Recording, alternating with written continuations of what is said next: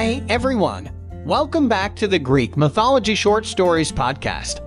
I'm your co-host Shane the Robot, and today we're going to be talking about Hermes, the last of our Olympian gods. Thanks so much for all the support recently, and let's get ready. First, let's start off with a brief introduction about Hermes. He is the divine messenger of the gods, and also the god of trickery, transportation, and thievery. His symbols are the lyre and instrument he created, the caduceus, which is also known as the staff of Hermes, and the iconic winged sandals called the talaria. Hermes was very smart and sneaky, and this can be shown in today's two stories. Let's begin. Our first story about Hermes is when he was still a baby. Because little Hermes was a god, he quickly mastered all the basic godly skills and flew off into the world. He then stole Apollo's sacred cattle for reasons unknown and then sacrificed some of them.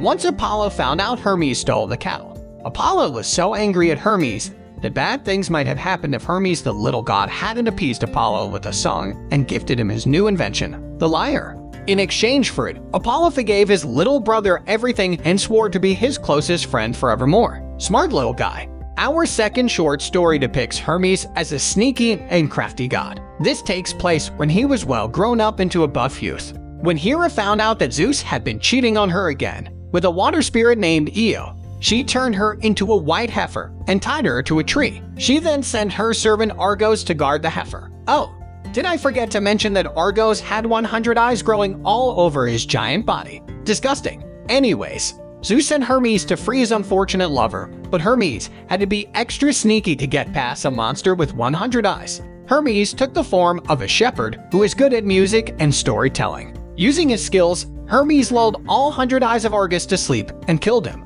He then freed Io, who started to run away. Hera was very angry, so she sent a gadfly to torment Io, who therefore wandered all over the earth to Egypt, where she was returned to her original form. That brings us to an end of today's episode and also to the Olympian gods. But never fear, we still have two more bonus gods, Dionysus and Persephone, to cover, and that will be the end of Season 1. Season 2 will talk about all the famous heroes and villains, so get ready for more amazing content. Thanks for listening to today's episode, and stay tuned for the next one on Dionysus, god of wine.